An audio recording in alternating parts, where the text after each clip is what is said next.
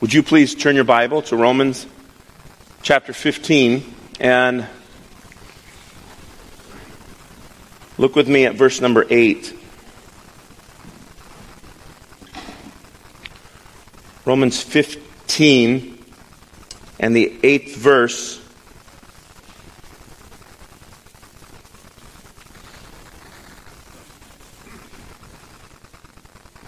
The word of the Lord says in Romans 15:8, "For I tell you that Christ became a servant to the circumcised to show God's truthfulness, in order to confirm the promises given to the patriarchs, and in order that the Gentiles might glorify God for His mercy." You can be seated, and children, you can go to children's church at this time. If you would like, you can go out this door here, and there's a hallway down this way, and the kids will meet down in their classrooms. Then at the end of the service, you can go pick them up, please. At church, when we have guests here, we give this book away. It's not an incredibly thick book. It's worth purchasing to give away. We buy cases of these. The title is, "What is the Gospel?" And it's a question that we want to be sure that everyone knows the answer to. And this particular book lays out 8 chapters describing not only what the gospel is, but what our response is to that gospel. The author writes in the preface of the book that he wishes that there was not a need for a book like that. That when we said, well, you know the gospel, everyone would say, well, sure, we know what the gospel is. It should be a little bit like asking a group of construction workers what a hammer is. It should be easy to describe. Unfortunately, there is a need for a book like that. I think that when it comes to the gospel, sometimes we confuse the gospel with its effect or its delivery. That the gospel is something we do, not something that is.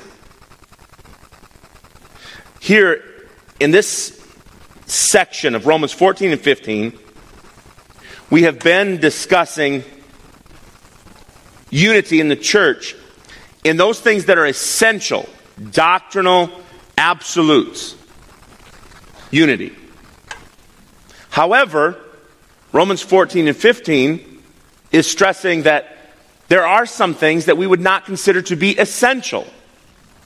And in those things, it is okay to have diversity and even harmony. But in everything, charity. Romans 15, verses 8 and 9. I'm just going to take these 2 verses, and the title is The Gospel.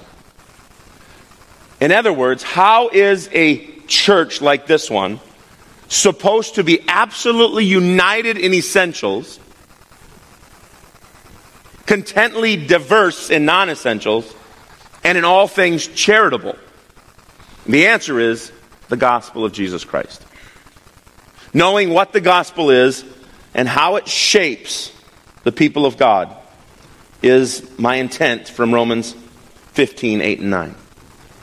I want to start by pointing out that Romans 15 has already said that Christ is before us as the example. Now here's what I want to be careful with. I do not want to preach Christ in a way that you hear me say, look how spectacular Christ's character is. You should try to do better. I have no interest in preaching that way, because that is not the theme of the gospel. The theme of the gospel is not, look at Jesus Christ and clean yourself up a little bit. The gospel is Christ in us, the hope of glory. Christ for us, cleansed from unrighteousness. Christ among us, unifying us in that one blood sacrifice. So, we have here a description of Christ, but not for the intent that we would try to do better because he's impressive, but rather as a description of what is true of Christ followers. What I mean by that is my intention is not to pressure you into being better people because Christ is impressive, but there might be some convicting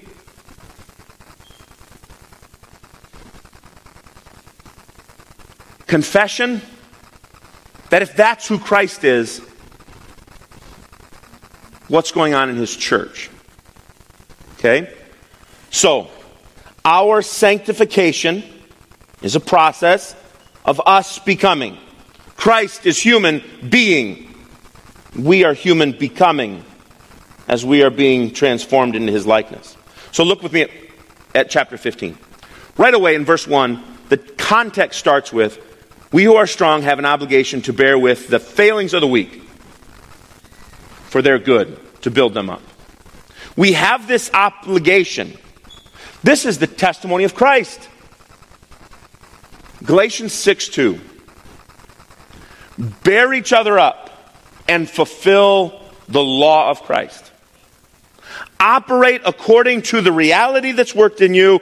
Be consistent in Christ's likeness. So we have this obligation. Look at 15:3. Christ did not please himself. Not only an example, but a reminder that he has worked in us to build us up. Verse 4. This was written in former days for our instruction. So we are getting instructions. There is application. Verse 5. May the God of endurance and encouragement grant you harmony. This comes from God. This is not a self-help lesson. The God who we pray to is a God of endurance and encouragement, granting us harmony. Verse 6. That together you may with one voice glorify God. This is confidence that he will surely do it, as he is jealous for his glory. Verse 7.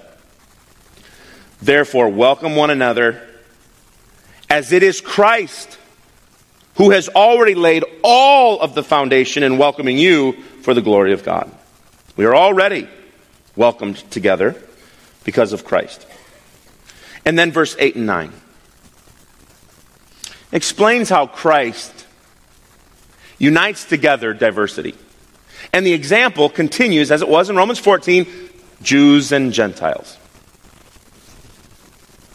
Christ has accepted both Jews and Gentiles, becoming a minister, a servant to the circumcised, in order to confirm the promises of God so that the Gentiles and Jews alike would not focus on their difference, but glorify God in unity.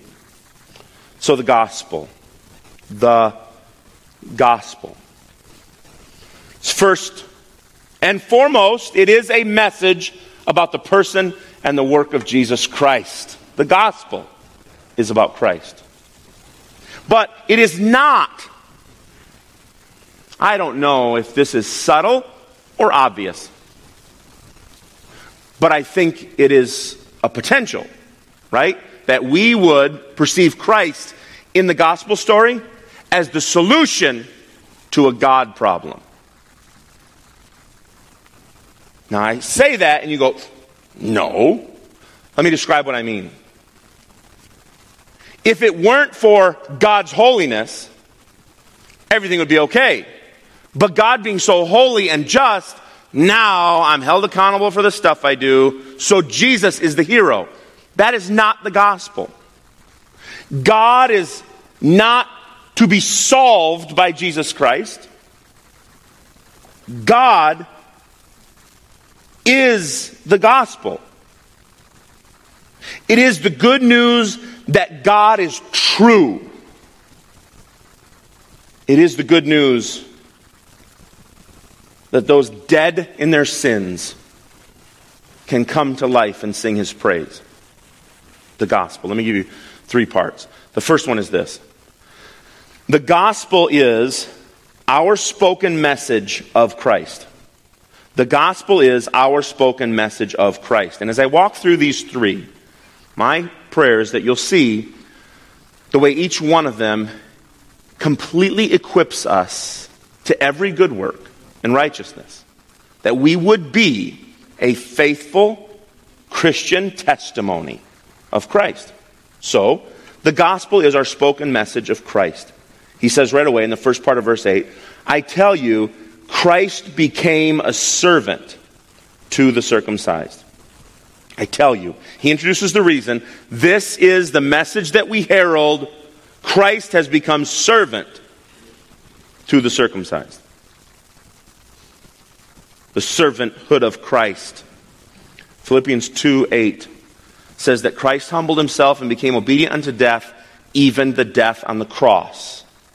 This is his service to, he says, the circumcised. Jesus Christ, of course, is servant. In Mark 10:45, the Son came not to be served, but to serve. Serving in the way that we would expect. It's not an unusual word. It's the word that's used all the time, like the way a deacon serves church. What I want to focus on for the rest of this point is we speak this message. Christ came to serve the weak. Christ came to serve the weak. And he refers to the circumcised. By the time Paul's writing, this means not only that Christ has completed the covenant work of Jew and Gentiles being united together in God. That's true. That's true. But as it relates to this context, being referred to as the circumcised is an expression of religious confidence that always fails us. Confidence in man's religions that always disappoint. Listen to what I mean, as it's a reference to their weakness, not just a reference to how both Jew and Gentile are precious to God and brought together in covenant. Well, that's true. It's true throughout Scripture. Christ becoming a servant to the weak is a reference to those who had come to depend on the shadow more than the reality. Here would be it's hard for us to relate to that. Here would be a modern day application. He says, I've come to be a servant to the churchgoers. In other words, there's a group of people who are more content and secure in the fact that they attend church than in the fact that they belong to the church, the body of Christ, right? So there is this group of people who is putting more confidence in their religious exercises than what circumcision pointed to, which was a sign of the covenant, the heart change. Let me walk you through this. You want to take your Bibles to Acts 15, and we'll read verse 1 and 2, and we'll see a little bit of the problem. This problem led to what we know as the First Jerusalem Council. The first time all the church leaders got together, all the Christ followers got together in Jerusalem and said, okay, there's a problem. What's the solution?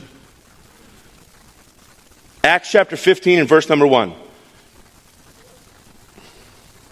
Some men came down from Judea and were teaching the brothers, unless you are circumcised according to the customs of Moses, you can't be saved. And after Paul and Barnabas had no small dissension and debate with them. Well, does this seem like an odd cross-reference in a sermon about unity? And then Paul and Barnabas took them to task and argued till they were flat out of breath. No, because remember, please, we are not saying diversity in essentials. So when it comes to doctrinal absolutes, the Christian faith itself, there's not room for disagreement. There's not. But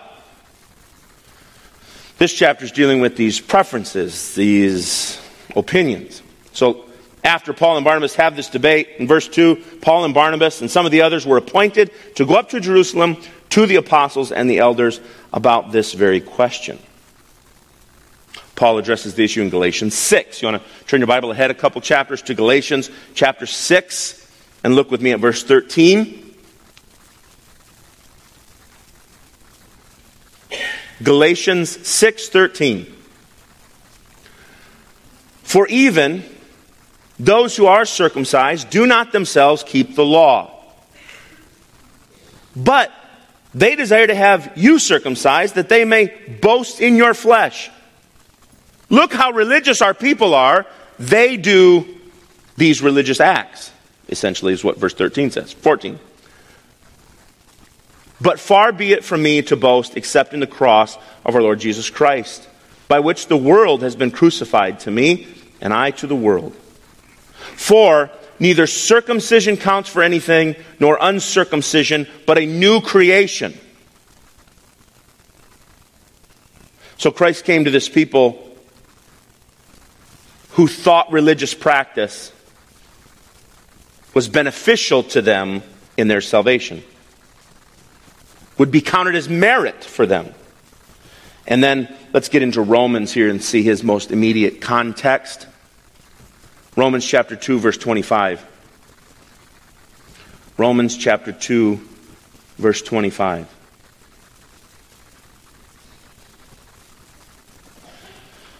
Paul had said in a section where he's talking about, is there benefit in being Jewish or religious? So in Romans 1, 2, and 3, that was a subsection of the gospel where we were being consistently reminded of our sinfulness. And then he raises this little caveat. Well, what about people who are religious? And here is part of that answer. Circumcision indeed is of value if you obey the law, but if you break the law, in other words, if you're a sinner, your circumcision becomes uncircumcision. For no one is a Jew who is merely one outwardly, nor is circumcision outward and physical. A Jew is one inwardly, and circumcision is a matter of the heart by the Spirit, not by the letter. His praise is not from man, but from God. Christ became a servant to people stumbling over religious accomplishments. When Paul says that Christ serves the circumcised, there are two applications for us. Jesus Christ did this. First, Jesus Christ became an example to us. Jesus Christ became a living example of patient endurance with weak and feeble people. This is the head of the church, Jesus Christ. An example of slowly edifying people in discipleship. Second application, not only is that what Christ did in an example, the second, it emphasizes the nature of covenant community. To say Christ became a servant to the circumcised is to make it very clear that Christ is bringing together a really diverse group. We don't have time today to go to Ephesians, but we could talk about how Christ worked to bring those who are far away, and Christ worked to bring those who are near, and broke down the hostility by laying aside the ordinances and all the religious practices that some people thought made them righteous before him, and bringing them together as one people in Christ. That is another application. We have come together as followers of Christ, as adopted children, heirs of promise, with a lot of diversity and a lot of organic unity. What I mean by that is who we are in this new nature, new creation in Christ. We start from the position of united because we are bound together in Christ. Here's what, regarding this gospel of Jesus Christ and how it applies to our interactions, here's what Robert Mounts says on this paragraph. It should not be too difficult to extend a hand of friendship to one who is loved by the one we honor and worship. It really shouldn't seem like we're asking too much to say to each other, embrace the one who is loved by the one we worship. He goes on and says, we might say, any friend of his is a friend of mine. This spirit of brotherly kindness will bring praise to God, who makes it all possible in the first place. This good news that binds us together is a message of Jesus Christ. Second, the gospel is a message of God's truth. It is first a message that is spoken about Jesus.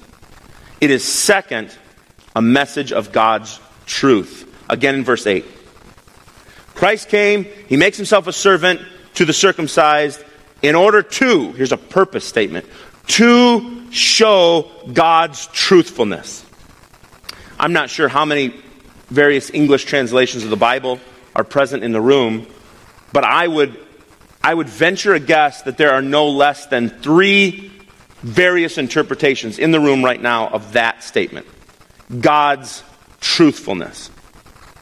Some of your Bibles may say, in the interest of God's truth, in order to prove God's honesty, or to show God's truthfulness, or in the vindication of God's truth, or something like that.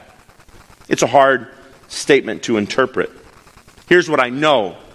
Paul is saying that the work of Christ in some way promotes God as true. That God is true. He says, this is to confirm the promises made to the patriarchs. God said things to the patriarchs. Jesus proves that those things were true.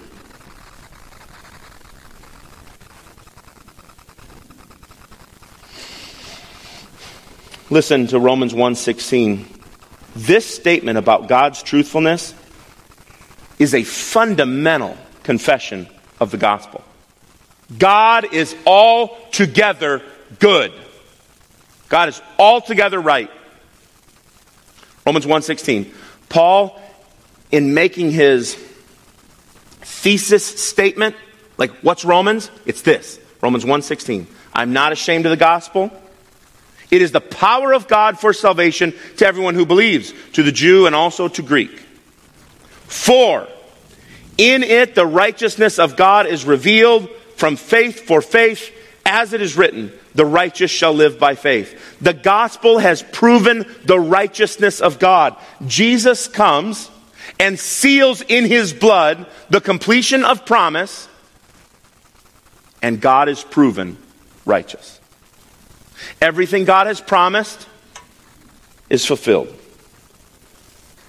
In Romans chapter 3, verse 4,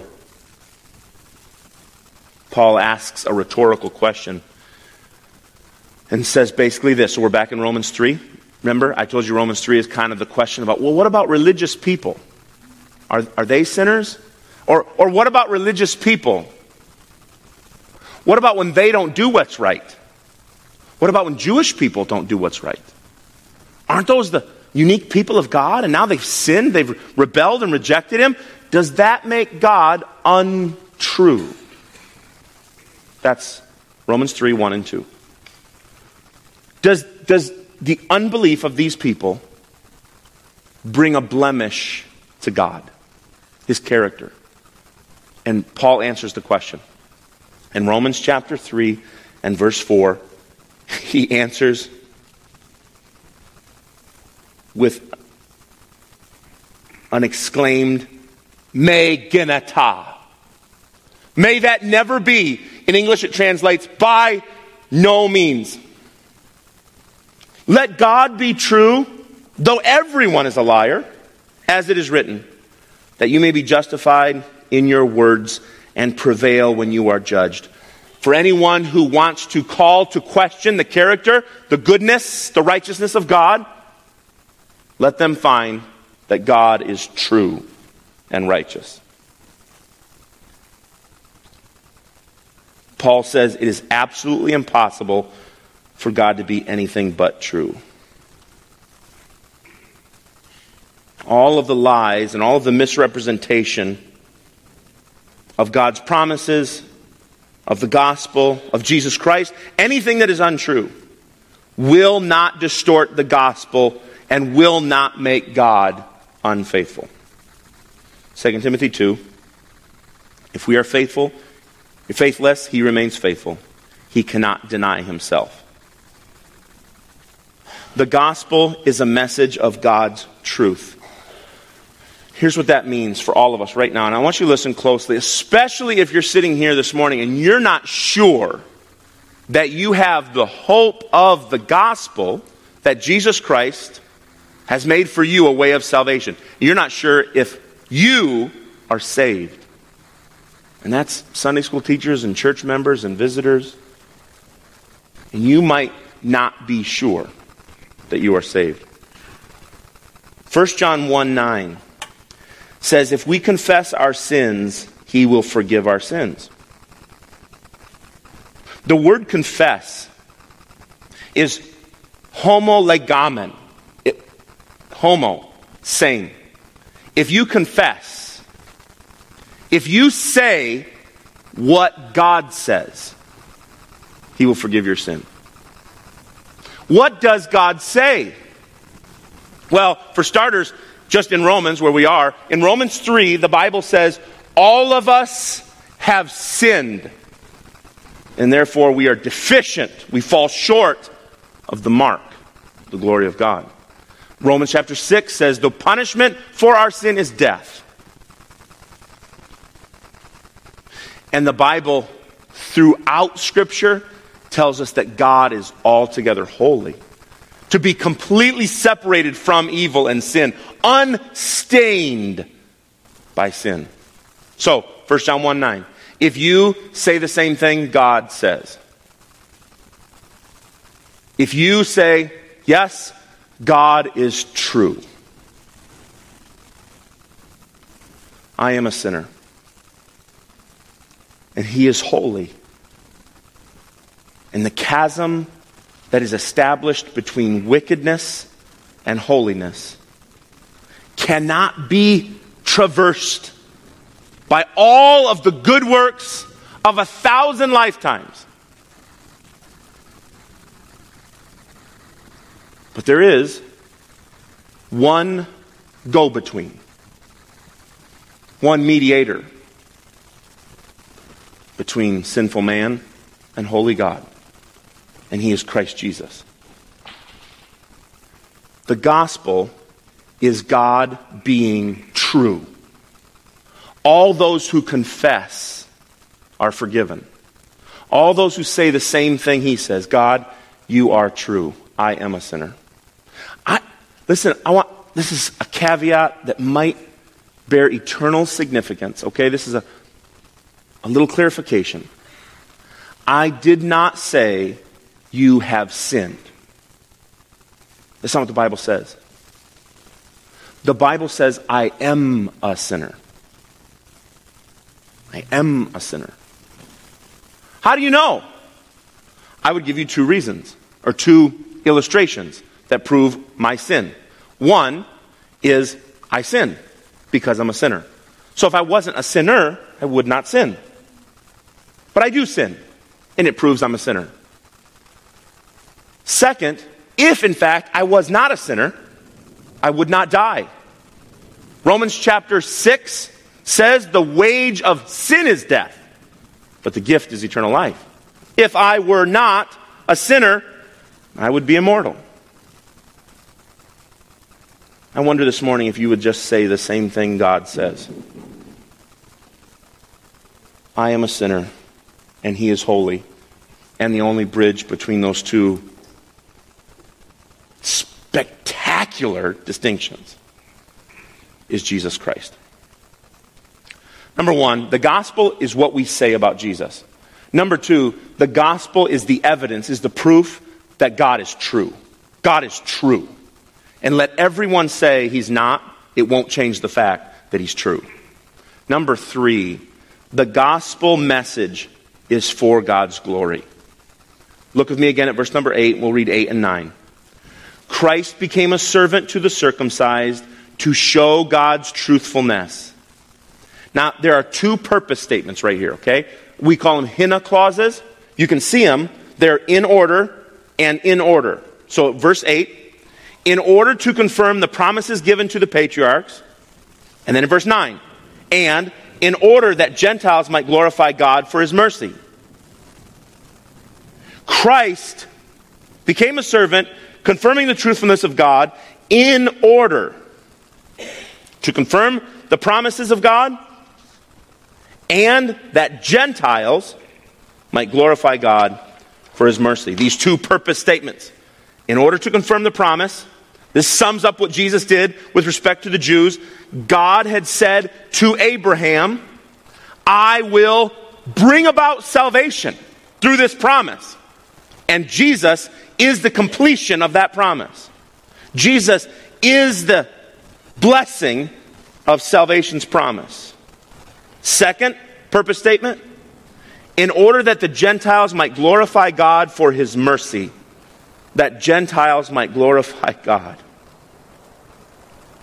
Did you hear? Did you follow that? Christ became a servant to Jews so that we would glorify God? Maybe we do have a couple people of Jewish heritage here. I don't know. I don't think so. The Christian church in Wausau is praising God because Christ became a servant to the Jews? What? Paul's already explained that. Take your Bibles back to Romans chapter 11. Romans chapter 11.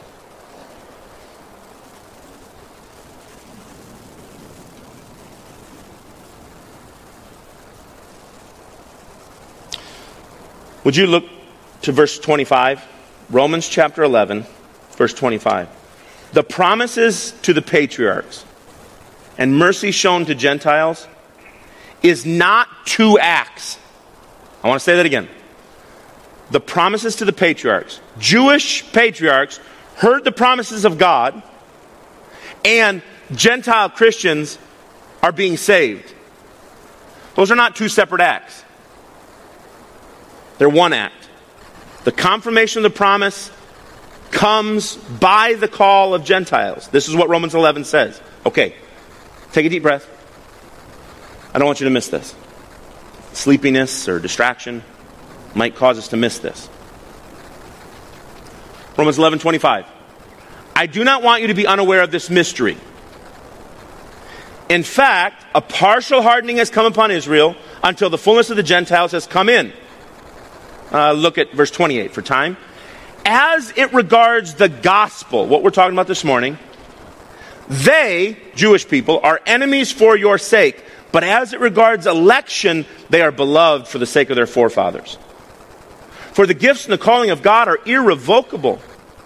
For just as you were at one time disobedient to God, but now have received mercy because of their disobedience, so they too have now been disobedient in order that, by the mercy shown to you, they also may now receive mercy. That's the scripture explanation of what we're reading in chapter 15. What I said a moment ago. There is oneness in God's saving two groups of people.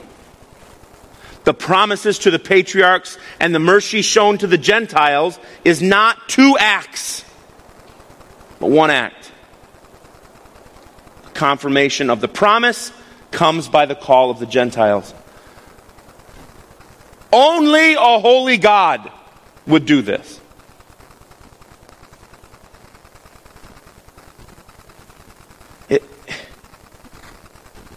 If we did not know the message of the gospel, the covenant of grace and redemption, and we were to sit in this room, all of us being theologians, unaware of the redemptive plan, and we set out to write out a way to redeem sinners where God is altogether holy, we would never get it as good as this. When it comes to diversity, when it comes to bringing groups of people together, listen to what happens. He takes groups they're antagonistic of each other. They do not respect or appreciate each other at all. There's a lot of animosity between the two groups. And here's what he does.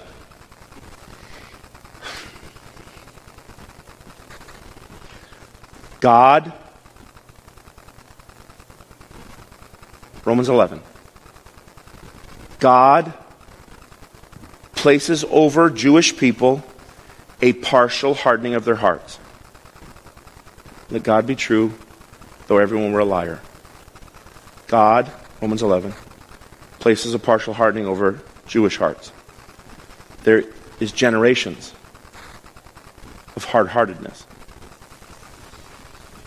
And if you read the book of Acts, you find that what happens is the gospel floods out from their rebellion, their hard-heartedness, and the seeds of the gospel are sown among Gentiles, and they become believers.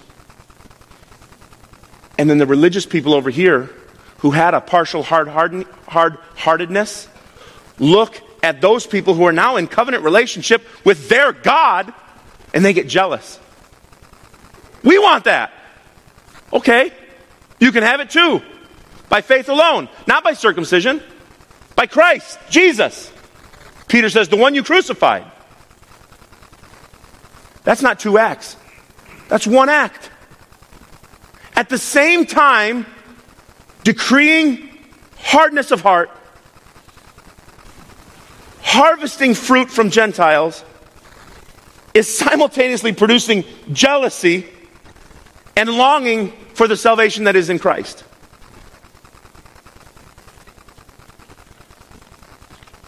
We often wonder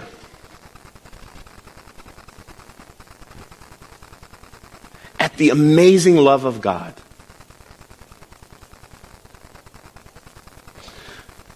And it is wonderful, but it is not the whole gospel. The gospel has a God conclusion, and it is His glory. So we think about the love of God. It applies so radically to us. God's love is so spectacular. If I could illustrate it with a word picture, would you see God's love like a river? Crystal clear. Flowing in front of us. Oh, the love of God. Were every man on earth a scribe and every stalk a quill, and were all of the skies parchment, we would not have enough to articulate the love of God. The love of God. A flowing, radiant, crystal river. Where does it come from? Where does it come from? Would you join me in Revelation chapter 22? This word picture is not original to myself. When I say that the things of God flow as like a crystal river, I am borrowing language from Revelation 22. And then in verses 1 through 5. Revelation 22:1. Then the angel showed me the river of water of life, bright as crystal. Can you see how clear and unblemished that water is? Wow. This is real.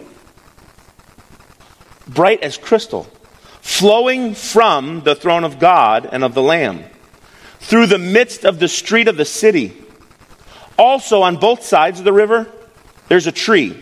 The species of this tree is called the tree of life. And it has 12 kinds of fruit. Every month, one of the different fruits hangs on the branch. And the leaves of that tree were for the healing of the nations. No longer will there be anything accursed, but the throne of God and the Lamb will be in it. His servants will worship Him. They will see His face, and his name will be on their foreheads. Night will be no more. They'll have no light or lamp or sun, or no need for the Lord God will be their light, and they will reign forever and ever. We are getting a description of the kingdom of God itself, our eternal home. And from the place where God and the Lamb sit, a river flows. Crystal clear river. And that river is nourishing trees on both sides. And it runs everywhere in the kingdom. And trees are growing. And on those trees, there's fruit for us to enjoy. And there are leaves for sustaining, for providing for us.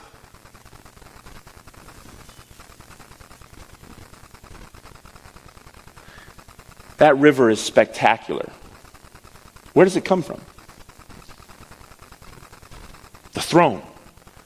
The river comes from the throne, the place of God's power, the place of God's splendor, the place of God's glory. That is the fountainhead of the river that we enjoy, called the amazing love of God.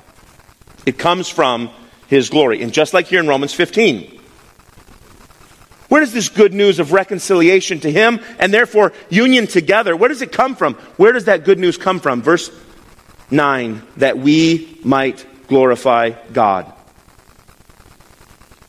The love of God.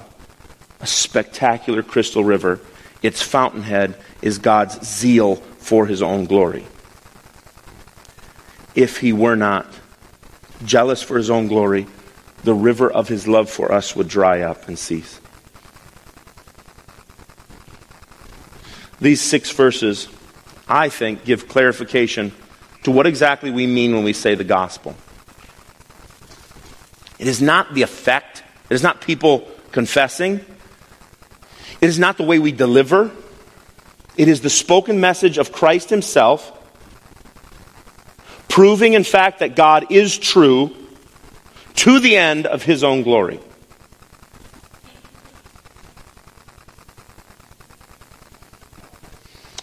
We have this reminder of the gospel in the middle of a question about how we do church together. So, if I were to say, how will a group of people like this, who have so many different opinions about some stuff, how will they joyfully, sincerely, authentically get along? How will they keep walking together patiently? And Romans 15:8 and 9 says, well, it's the gospel. It's the gospel. It's Jesus. It's God. It's his plan. It's his providence. It's what he's doing. That's how. As a disciple of Christ, I would say, remember that Christ gave himself a servant for the weak.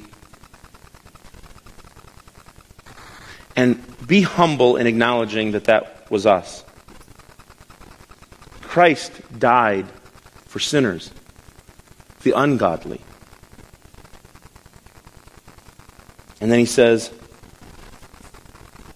by the power of the Spirit, we abound together in that truth. So as Christ's followers, as a church,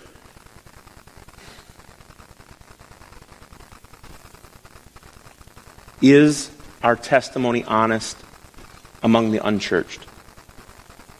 Is our testimony honest? I believe it's 2 Peter 2 says, this is the will of God, that your testimony be honest among the Gentiles. Is it honest? Are we acting together the way we say we're together?